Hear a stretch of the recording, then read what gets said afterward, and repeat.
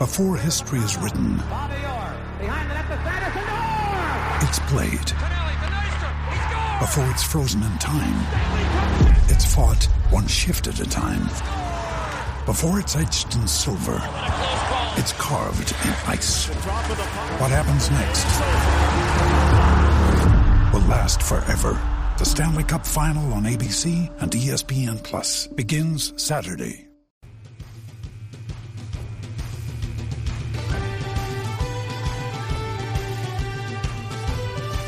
Welcome to our next edition of Irish Illustrated Insider, brought to you by IrishIllustrated.com. Pete Sampson, Tim Priester, Tim O'Malley were day after Notre Dame's first practice, but around Notre Dame, the news of the day clearly is the death of Ara Parseghian, 94 years old. Incredible life. It's been a really remarkable morning to read some of the retrospectives that have been written about him. Some good ones on Irish Illustrated as well. Tim Priester, kind of a first-person account, and then also talking with Frank Pomerico, tri-captain of the 1973 National Championship team. You guys are quote-unquote Notre Dame guys who have roots in the area. Tim Priester in particular. I mean, what could you give people a sense of what it was like to grow up in that time when? I mean, it's really sort of like the golden age of it really was Notre Dame football and the university in some ways. Yeah, it really was. I mean, it was a different game, and it's a lot harder to win now. I get all that, but I mean, he was a guy that obviously, he's at Northwestern. He beats Notre Dame 4 years in a row. He's the obvious choice to become the next head coach because Notre Dame had floundered for many years prior to that. And they really come within a very controversial call at USC in his first year from winning the national championship. They weren't going to bowl games at that point. But, I as a kid growing up, I was 8 when I met him. It was magical to be around him. And then to grow up and then enter this profession and get to know his assistant coaches on a personal basis and get to know some of his former players like Frank Pomerico. There's no better former player to talk about Ara Parseghian than Frank Pomerico. He literally wrote the book on him just a couple years ago. But, my experience wasn't with him was that, the story I wrote was the aura of Ara, and he had that about him. And yet when I, got to know him as an adult, it wasn't so much an intimidating factor. And that's what a lot of his players talk about. He was approachable. He was somebody that cared about you. I literally have never talked to a person that worked with Ara or knew Ara that had a bad thing to say about him. He was a guy with an imperceptible ego, if he had one at all. Just a really, really neat guy. Probably one last thing before I let Tim talk about him a little bit, but I knew Tom Pagna really well. I knew Tom Pagna better than Ara Parseghian. Tom Pagna was his right-hand man, his first lieutenant, and he was the one that mainly taught me about Ara Parseghian and what kind of coach he was, but more important, what kind of person he was. Really very special. Anytime somebody passes away, there's a tendency to say nothing but good things. I don't know anything bad about Ara Parseghian. Nobody ever said anything to me about with regard to that. Yeah, I read somebody mentioning that today. There's especially in this profession, there's no such thing as someone where you can't find a bad word about the guy from anyone. Like, let me tell you the real truth about this guy. That's not the way it exists for Ara. It's another example, one of the rare things of a football legend where his life afterwards is much more important. Because he's a football legend, he was able to have that. He touched the South Bend community for 40 years after he retired from coaching, which is remarkable. I remember being one of my first games ever. I was about 8 or 9. I guess I was 8, and Jerry Faust, the anger had already come through the stands year 2, and people were already sick of the new head coach. And two coaching regimes removed, I heard someone screaming behind me, because it was pouring rain. If Ara was here, he'd stop the rain. And then somebody else really mad behind him yells and win the game. And I was thinking to myself, wow, they really liked this guy when I was a 9-year-old. So that's my first lasting memory of leaving Notre Dame Stadium. And that was, 7 years after he had left. And they won a national title. They were still calling for him back at that point. Yeah, it's remarkable. I think in this day and age, media and fans, we make way too much out of college football coaches as if they are demigods and molders of men, and just they're not. They call plays and they recruit guys. And they're making a lot of money and they're trying to win, right. And that's first and foremost. And Parsegian was wound tight.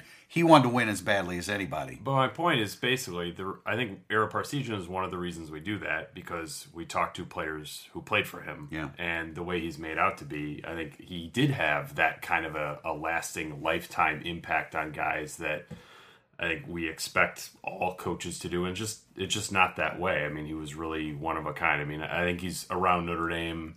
He's sort of one of the last legends here, and you look at Father Ted Hesburgh passing away 2 years ago, and Ara Parseghian. Now it sort of, in some ways, closes the book on a time at Notre Dame that was really unique and formative for the university. Yeah, I mean, I include Lou Holtz in the Sure, group of legends, certainly. Probably a more flawed man right. than Aram himself, and Lou that would be a more complicated. Absolutely. And Coach Holtz would be the first to admit that as well. But yeah, pretty unique. And for me as a kid growing up, I mean, literally my first memory is Notre Dame, Michigan State in 1966. That's literally my first memory, and that involved Ara Parseghian, and I met him as a kid when I was 8 years old, and it's just crazy to think that you're standing there in front of Ara Parseghian, in his football office, talking to a man of such great distinction. But God bless him, and he's in a much better place because the guy was 94 and suffering, and in typical Parseghian fashion, probably hung on a little bit longer because we were alerted to this a month ago, but he fought through, and finally the fight is over, and good for him. No real easy segue into training camp, but we'll try to make one since we were out at Culver Academies yesterday for Notre Dame's first practice. We got the full viewing, pushing 3 hours, I believe, and I was sort of expecting them not to really practice the whole time, but they pretty much did. They did break it up where there was sort of an OTA feel for segments of it where it was just sort of like a freshman practice almost towards the end of it, but got to learn a lot about where guys are lining up and who the coaching staff thinks is ready to go among the younger players and who they're not. But there were, I thought, some remarkable takeaways. You never really know what you're getting from Brian Kelly when he talks about injuries. You don't know who's ready and who's not. But clearly there were some guys who have bounced all the way back. One in particular who happens to play cornerback. His ability to recover is remarkable, Sean Crawford. He does not look like he had any injury last year. He tore his Achilles. It's ridiculous. I mean, he breaks on the ball like there's nothing wrong with him. The interception that he made, that was Fink, and it was a curl route, and you and I were both watching it, and he's in his back pedal, and Fink is fast. Fink is quick as hell, and he makes the break. There's no way Crawford's going to come up and make that play, and he does, and that's that moment where, okay, I guess he's completely healthy. You certainly hope that can remain. That way, all not only preseason but all regular season. But he was a clear standout within the first 10-15 minutes of the practice. It's amazing to me that the most explosive cornerback in our team has torn his ACL and his Achilles, and it's like not really close. I mean, there's not a debate to be had about the most explosive cornerback with the best makeup speed is Sean Crawford. But the three others looked really good. The three other corners looked really good. I thought it was a good day for those three corners. Yeah, absolutely. Yeah, I mean, Dante Vaughn and Julian Love, yes. It was not a good day for Troy Pride, who messed up his hands. Nick Watkins. Watkins I'm thinking of the three sophomores. But yeah, Nick Watkins, I thought, looks like a starting cornerback should look. Broad-shouldered, physical. I mean, I think somebody that you would put in a boundary situation where the short side of the field where you just got to beat somebody up. I think Nick Watkins has a chance to be a frontline player. I think we came into camp expecting cornerback to be the strength of the defense. I think linebacker will be a better position top to bottom, but I think you look at the first four corners, it's a really nice group. Yeah, I kind of stumbled my way through in the incident analysis talking about what Brian Kelly was saying with regard to the corners and being able to move Julian Love to safety. But, I mean, he was almost receptive to me bringing it up. I don't know if you practice. Thought it was I was waiting for you to do that maybe after Saturday, but it just seemed like the thing to ask at the time, and he jumped at it because he said, it's the key's Dante Vaughn, as I said in the instant analysis. You can have 2 6-1 corners in Watkins and Vaughn. You can move Love to safety, which eliminates one of the safeties that we're all concerned about. And in Crawford has to be your nickel back. He's just he's way too good at playing that position, not to be. So that gives him some flexibility, and yet you still have to. I mean, these other safeties have to develop. I don't know the severity of Jalen Elliott's injury yesterday. It looked like lower thigh or knee, and hopefully it was lower thigh. But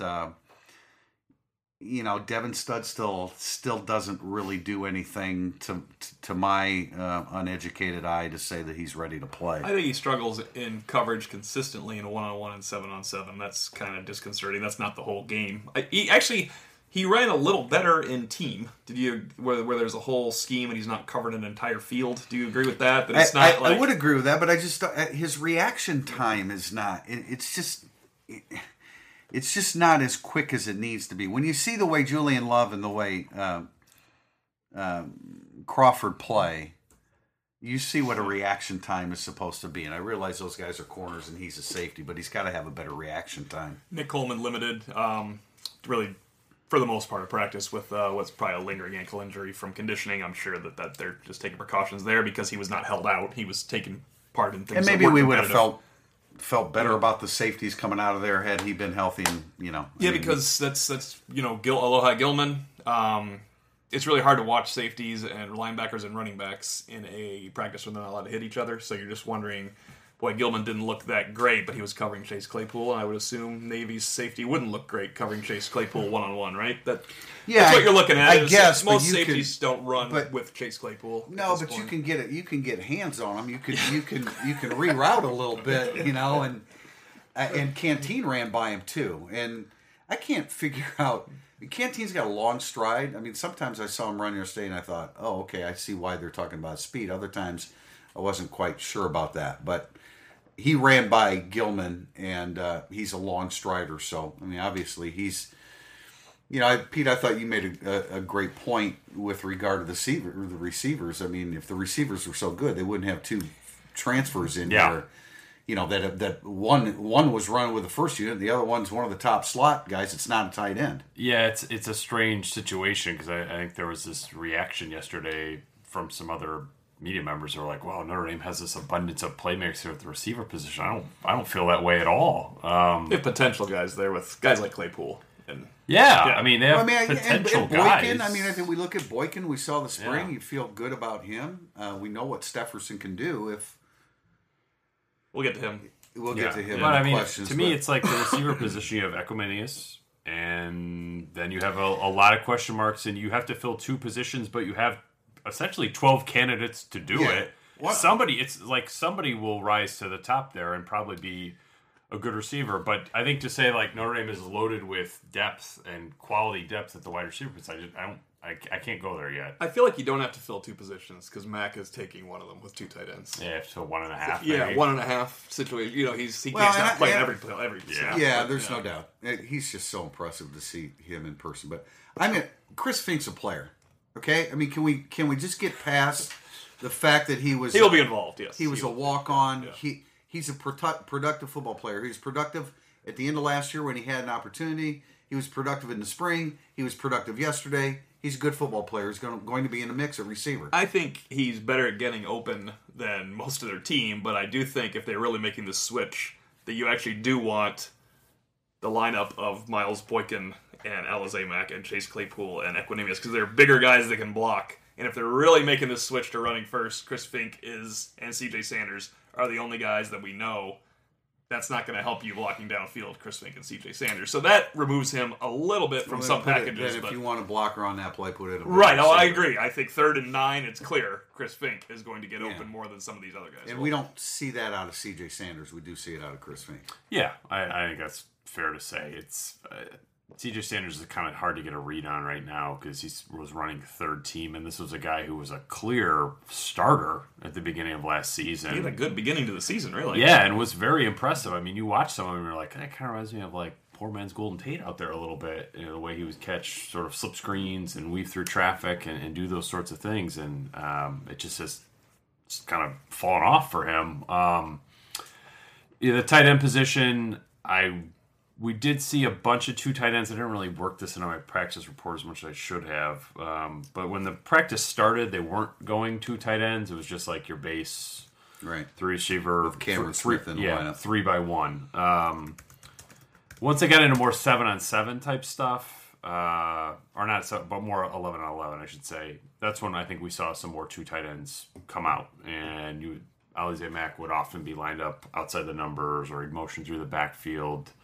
We saw Cole Kmet and Brock Wright in there at the same time with the 2s. I don't really know how it's going to shake out with the reps, but I do feel like they're going to have at least 4 guys who can play effective football this year. Maybe they'll have 5, but it's a position that I think Notre Dame will be able to lean on more than certainly than they did last year, and maybe for the last couple of years. I'm higher on Wisher than you are. I know he had a bad day yesterday. I think he can play. I think he's proven he can play. I think they have 5 legitimate tight ends. The thing that we don't see is Brock Wright, Cole Kmet adjusting routes on the fly. The nuances of playing the position. We don't know whether they can do those. So I think Nick Wisher's still right in there. He had a tough day catching the ball yesterday. I mean, that was the main thing. Yeah, I think you just see the upside of the other ones. You can't help but be infatuated with that. Komet's got, when you look at Komet run around a field, I'm not saying he's Alize Mack, but he is that part receiver, part wideout, part tight end. Big body, athletic, really, really impressive. Just seeing it just in person on the hoof, so to speak, Cole Kmet's more impressive than Brock Wright, I think, just when you see him for the first time. Yeah, I think where Brock Wright is going to excel is in an attached role. I agree. Because they really only have one attached, and that's Smythe. And I think Brock Wright will be number 2 in that department. Because that's where I think Wisher runs into trouble a little bit. Is like, no doubt, everyone else is a little bit better in some of these specific roles than he is. But tight end is it's a car crash position. There are usually 1 or 2 or 3 injuries. I think Notre Dame will be able to withstand it much better this year than they have in the past. We haven't talked about quarterbacks, which is a little bit weird. But Brandon Wimbush, I thought, looked good. Is he picking up where Deshaun Kaiser left off? No. I thought it was interesting to hear Brian Kelly talk about the zone read being more efficient than maybe it was at the end of spring practice. I didn't think that was a real effective part of Notre Dame's offense for the last 2 years, whether it be Zaire or Kaiser running it. But I do like the idea of 3 years even. Yeah, Colson really. Also, really, it's been a ever. Yeah, I don't want to talk about that. I don't say ever. But it's like Colson could not read. It's never been an effective part of Notre Dame offense. To imagine Wimbush faking to Adams, hitting it vertical, and then kicking it outside with the sort of the double play action, which we did see some of that yesterday. There was one play where I'm pretty sure Cameron Smith just ran the wrong play because Brandon Wimbush sprinted out to throw it to him, and Cameron Smith was standing right in front of him trying to block somebody. But that can just be so effective. I think that Josh Adams in tandem with Brandon Wimbush has a chance to be pretty lethal, whether it's a run threat or a play action threat. We did see a bunch of short passing games stuff yesterday. Throughout the spring, right?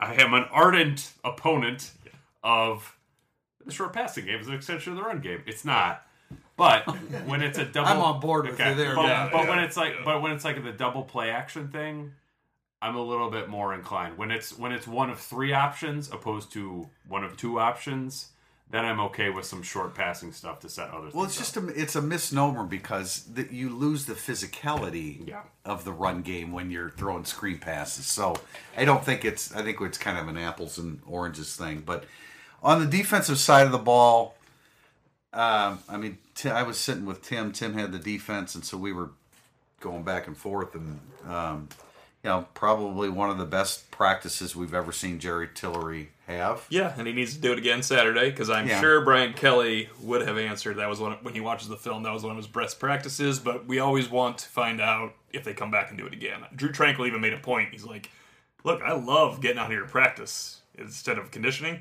but we'll see how much we all love it at 6 in the morning tomorrow. Yeah, when we wake up and we just feel our bodies. And it should be noted that Tillery didn't do any of the damage that we saw against Sam Mustipher and No, Alex Bars it's just and constant battling. Quentin Nelson. He constantly was battling. He had a couple good battles with Bars, where if you don't know who wins, sometimes that's okay at nose tackle, right? I mean, he wasn't getting moved around. That's true.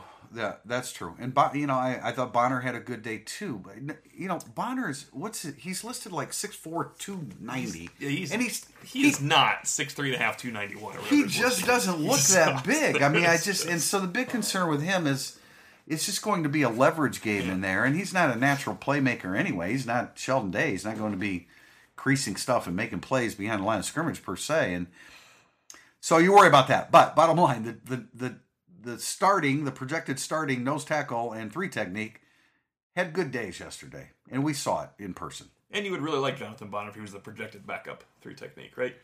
Yes. We could look at it that way. If we can remove any criticism of the guy, he'd be, if you're like, man, he's your backup, that could work out. But he's not. There's a great opportunity. Head and shoulders ahead. Oh, there's no doubt about it. And there's a great opportunity. We've only seen Heinisch. Heinisch looks like a real blue-collar working man in there. But right now, the number 2, he's coachable and gritty too. He's coachable and gritty. Okay. What other cliches can I throw out there? But high motor.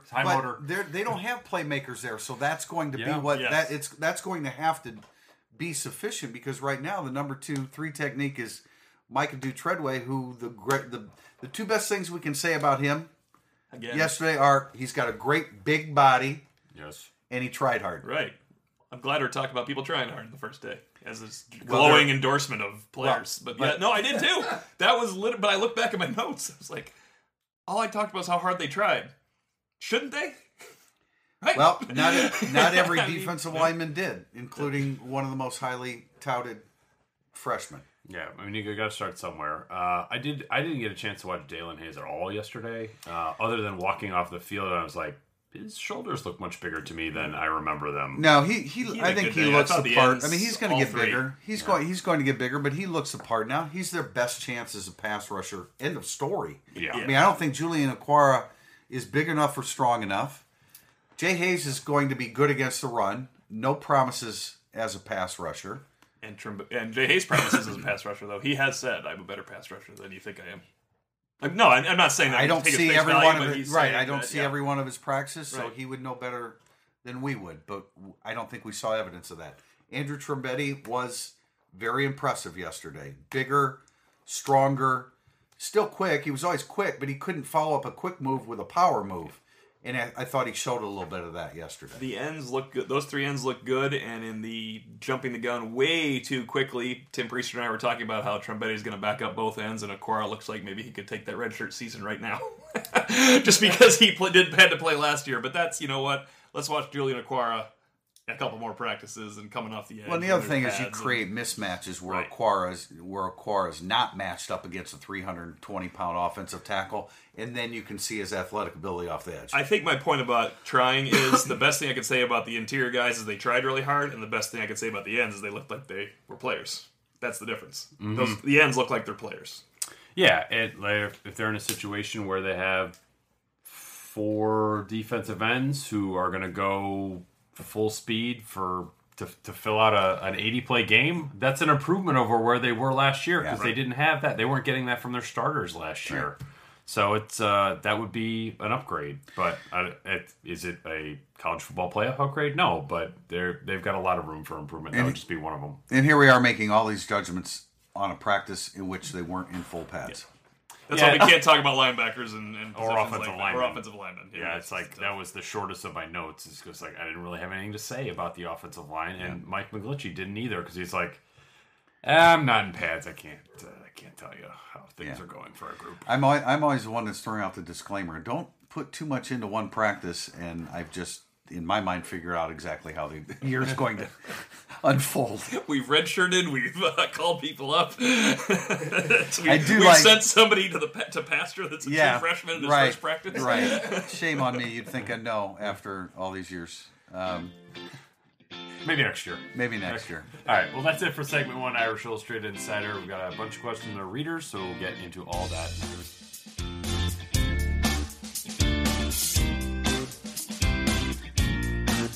Welcome back to segment 2 of Irish Illustrated Insider, burning up the boards. Our first question is from Helmet622. This has been on a lot of people's mind recently. What can you tell us about this guy named Stefferson? I was quite curious to see him yesterday because it's not a question of is this guy talented or not. He had the best catch of the day. It was like one-handed twisting grab along the sideline. It was outstanding. And then he also has drops that just looks like he doesn't want to be out there. It's very difficult to watch him and understand what's happening because the talent is undeniable, but I think the focus, and if you're going to wear shirts that say attention to detail, details matter, I think that's where Kevin Stefferson comes up short. And I think that's probably keeping him off the field right now. He also had another play, kind of a deeper crossing route where, Tim, you and I were talking about at the time when, remember a couple springs ago when Brian Kelly said he has the ability to catch the ball at full speed. When that was another play that he made yesterday. He snatches the ball he literally does not break stride on those routes when he catches the football. But again, languishing at the back of the line, and it's one thing for it to be a drop. It's another thing to look like you don't care whether you dropped it or not. Yeah, one of his drops, the last one we really saw, because I was watching defense most of the time, but the drop I saw near the end, tail end of practice. His hands are down like you're playing in the backyard, and you have a beer in one hand, and you throw your hand out there. And it was just... It's like pickup game basketball. Right. You throw behind the back pass for no reason. And sometimes it looks great, and sometimes it just flies out of it. Yeah, and P, you made a point about the receivers. It's Equanimeous St. Brown and a bunch of guys. Well, this is the second best receiver on the team. It should Yes. be. He's not a guy. He is a legitimate quality receiver. He should be starting with Equanimeous St. Brown and Chase Claypool. That should be the starting lineup. But right now, the guy who should be starting is running 3rd and 14. I don't understand it. I didn't understand it when I had teammates like that. I didn't understand it when I coached kids like that. I don't know. I don't know what goes through your head, but someday, and it usually happens, you look back and say, damn, I wish I hadn't squandered the ability that I have. I wasn't surprised that Stefferson was running with the 3rd and 4th string to start practice. I was surprised he didn't care that he was doing that, by all appearances. Like, he's not going to come from a doghouse spring and say, all right, well, now you're a first string again. Yeah. He was going to start there, but he looked like he belonged there at times. And, remember last year, Alizé Mack, I bring this up a lot. He was suspended. And then the first day of practice, no one in the history of a football practice has tried harder than Alizé Mack in that practice. He was taking rep after rep after rep on the sideline. He's playing scout team defensive end. He's helping in every way he can. That's what you would hope Stefferson would do after spending the spring in 3rd string, where he just looked like he might play 3rd string. I think maybe a better comparison there would be Louis Nix going into his senior year, I think, where he got dropped below Konashwinka in spring ball. Fall camp came around. That was no longer the case. Louis Nix was back in the starting lineup. Kevin Stefferson hasn't made that move yet. It's a long training camp. We saw one practice. But, I think they're definitely looking to get inside this kid's head to get him re-engaged. Does Cam Smith starting have anything to do with it? Cam Smith's skill set would be similar to Stefferson's. Or is he just the next best guy that they... I don't know. Yeah. I don't know. I think it's a practice one thing, and we don't have an answer for it yet. All right, next up, Golden by Name. Historically, Notre Dame has had its best teams when their team captains are their best players. For example, Manti Te'o, Tyler Eifert, Zach Martin in 2012. Do you think they're close to that scenario this year? I think Notre Dame's 5 best players in no order are Mike McGlinchey, Quentin Nelson, Niles Morgan, Josh Adams, and Equanimeous St. Brown, and 3 of them are captains. And Drew Tranquill's a very good player that needed to be a captain, and Gur Martini's a really good player. So, they are close to it, right? Those are their best players. When you have standouts that are young, they can't be captains, I wouldn't per se. think St. Brown would be a captain. I thought Josh Adams actually was going to be named a captain before they named everybody else. But those are some of their best players. I know the point is that there's 3 program legends here, Te'o, Eifert, and Martin. Right. So that makes it look a lot more impressive, and they were much better than the captains. Well, part of the reason they're legends is because they played on the 2012 season. Yes. 2012. There's something to that. But, look, compared to last year, Rochelle, McGlinchey, Onwualu, and Hunter, it's, I think, a clear upgrade in terms of leadership-type personalities that are able to get up there and say something. I asked McGlinchey about this because, we're watching at the end of practice. Brian Kelly gives his talk, and usually just disperse after that. Well, then McGlinchey gets up there and says something, and I asked him, is that something different? He kind of downplayed it and didn't really be like, I'll say something from time to time. And I was like during camp last year, he's like, maybe here or there.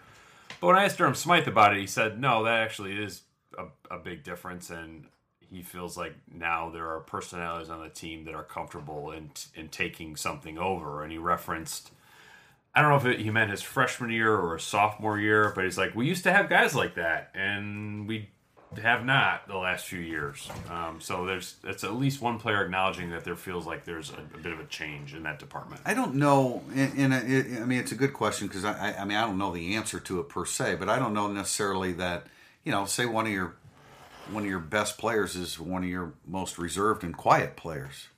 Do you want that voice as a captain? I don't know. I don't know the answer to it. I do think McGlinchey's a heck of a captain, and I think Tranquil is going to be a heck of a captain. Yeah, well, I think you look back at 2012, Tyler Eifert was not outspoken. That was not a get up in front of the room type guy. And look, even 2015, Sheldon Day, Matthias Farley, Nick Martin, Joe Schmidt, Jalen Smith. That's a pretty good group. Brian Kelly will tell you this. Like, your best teams are when your best players are your captains.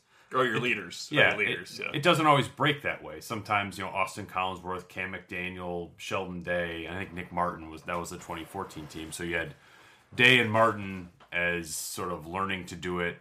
McDaniel and Collins were not the best players on the team. 2015, that was a lot different. 2017, I don't know. We'll see. Certainly Nelson and McGlinchey are way up there, and I think Morgan and Tranquil can be as well. Swarbrick for Prez. After getting good sense of the new coaches last spring, which one impressed you the most with their abilities to communicate with the players and effectively use every minute of practice to teach? On the same note, can you tell a difference in the relationships and interactions between the players and coaches from last spring to the first practice of fall? O'Malley? I think that's a difficult. It is the relationship. Thing to spot. The relationship that stood out to me yesterday is because I was watching these two position groups during all the practice was Clark Lee and Todd Light. And Todd Light with the corners, he is able to give more direction. Every single play that Dante Vaughn, Troy Pride, and Sean Crawford made or didn't make, Todd Light was there, kind of helping them right afterwards. I'm not saying he didn't do it with love or anything like that, but I happened to make note of it. There was a play where Crawford broke on the ball, and it's on the left sideline, and he tried to break it up jumping with his right hand, so it was his inside hand. Right. And because he missed it and the catch was made, that would open up the sideline for a very long run. Light stopped him and explained, you got to use your other hand so you can kind of hook him with this hand. Right, I saw that too, and that's Todd Light's voice. His voice carries. So that's why I hear all the. I can hear exactly what he's saying to people, so I think the instruction's good as opposed to quiet people where I don't know what they're saying to people. Yeah, it's like I was watching the offense. I don't know if Tommy Rees said anything the whole practice. I'm sure that he has said a lot, but I did not. You're never going to hear his voice. No. Delvon Alexander, I could hear him a little bit. He definitely got on guys. Hear Elston quite a bit. You can really hear Elston's voice. I think all four defensive coaches are pretty good communicators. Yeah, Chip Long, his voice didn't really stand out to me a whole lot. He's not a vocal. That was the way in the spring too, and that's neither good nor bad. It's how you. That's what I mean about the communication. Right. I know, communicating because I can hear him. Yeah, that's nothing to do with what's really going on. I think that Alexander will have a good relationship with the receiver. I think he will. That's be the main popular. thing. I think he will be popular in his position room. I don't mean that hey guys, look at the beers I brought in.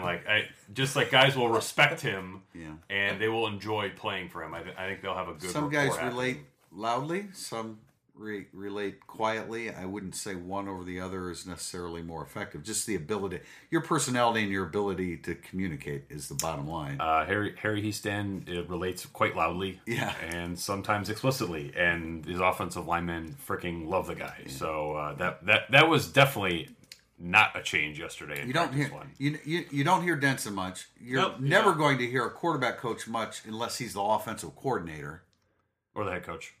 Yeah, Denson's not a yeller. He's Denson's not a yeller. So I don't know. I wouldn't. I don't know that I can. There's a perceptible difference in the way they're being coached or the way they're responding to the coaching, at least based upon that one practice. C. Domer, given the anticipation for the season, it is easy for fans to overanalyze every practice report, especially the early ones. At what point in training camp do you typically draw firm conclusions from what you are seeing? Hopefully you take it all as a whole. I will say we should probably flush practice report number 1 by the end because they weren't in pads. And other than attitude and approach, right? I mean, you couldn't look at running backs, linebackers, offensive linemen.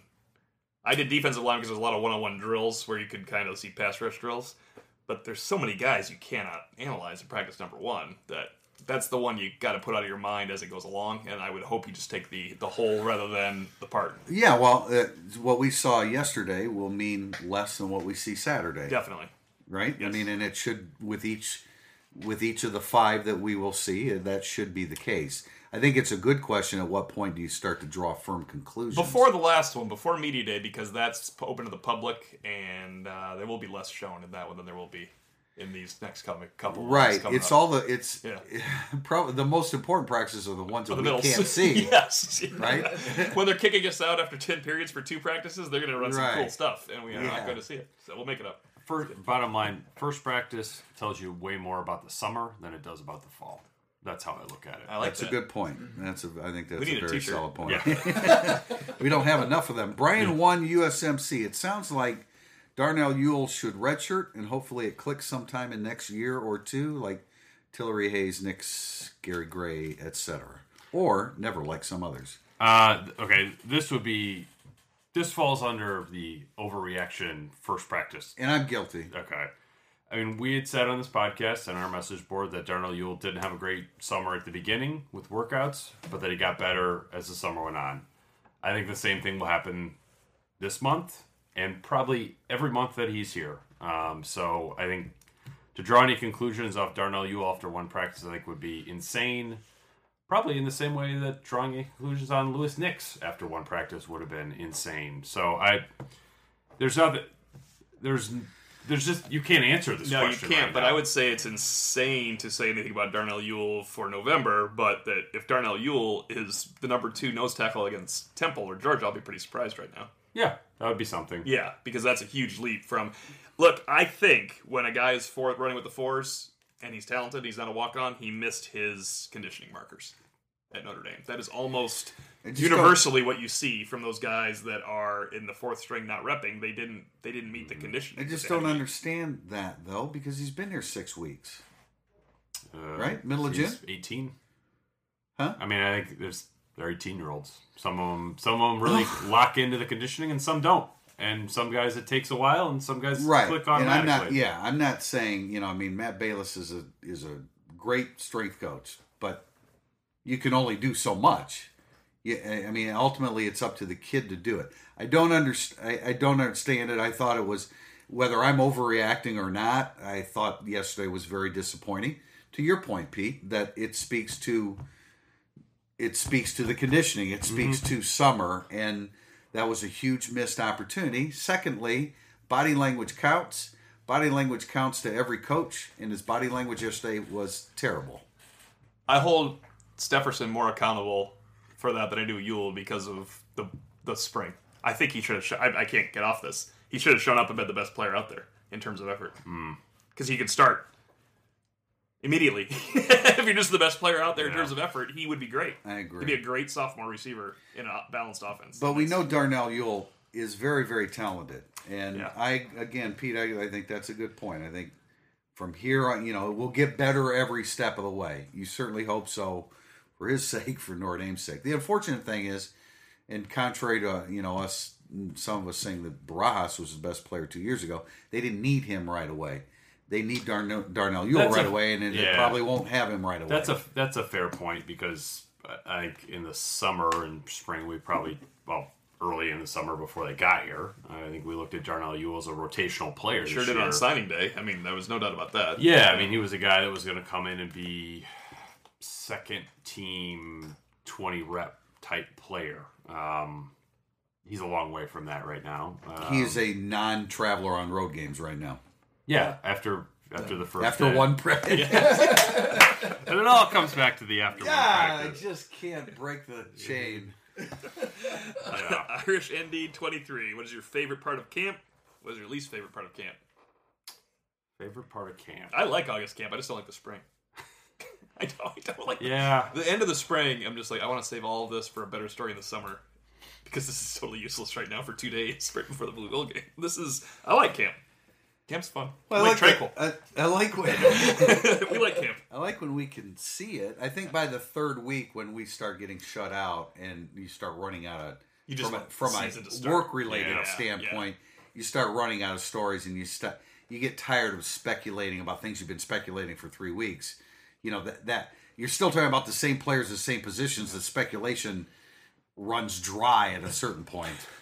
Yeah, I like the first one, and I like the second one maybe a little less. And the third one a little less than the second one. Well, I think Saturday will be a lot of Saturday will be the most fun. Yeah, right? that's true. Okay. Full pads. Once you get the pads on, yeah. That's pretty cool.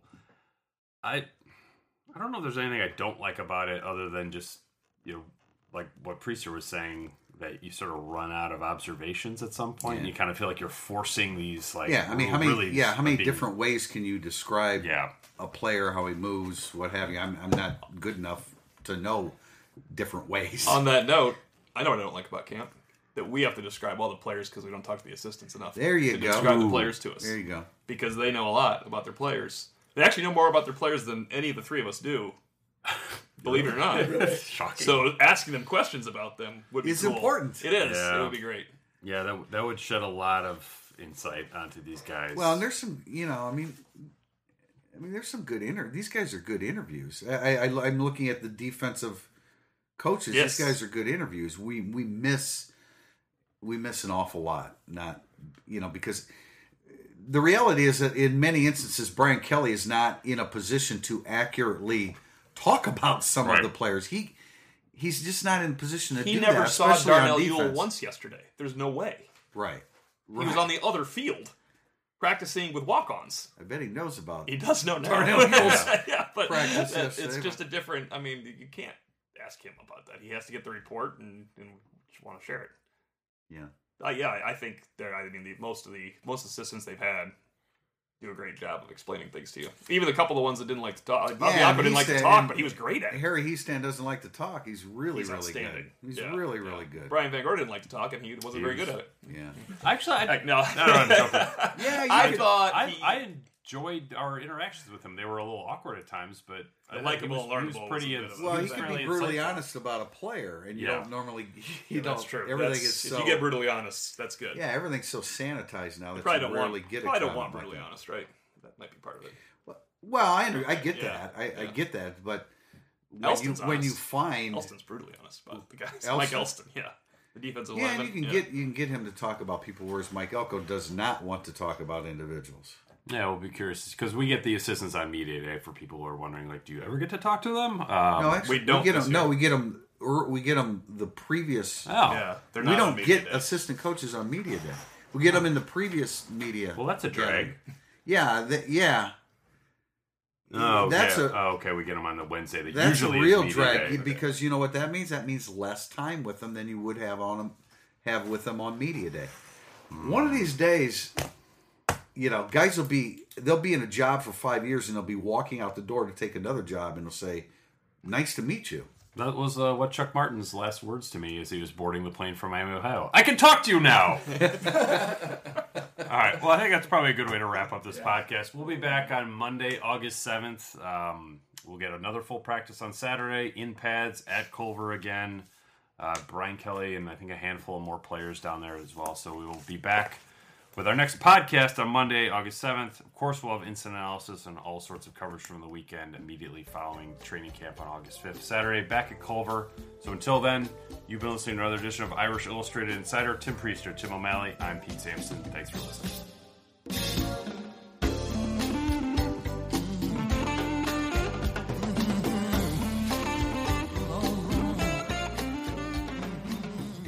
This podcast is sponsored by Duloc Leadership. I'm Len Clark of Duloc Leadership. A DISC personality profile workshop will help you and your organization improve its communication, enhance team performance, and increase customer service. In other words, it will save you money. To learn more about a DISC-facilitated workshop, contact me at 219-771-1004.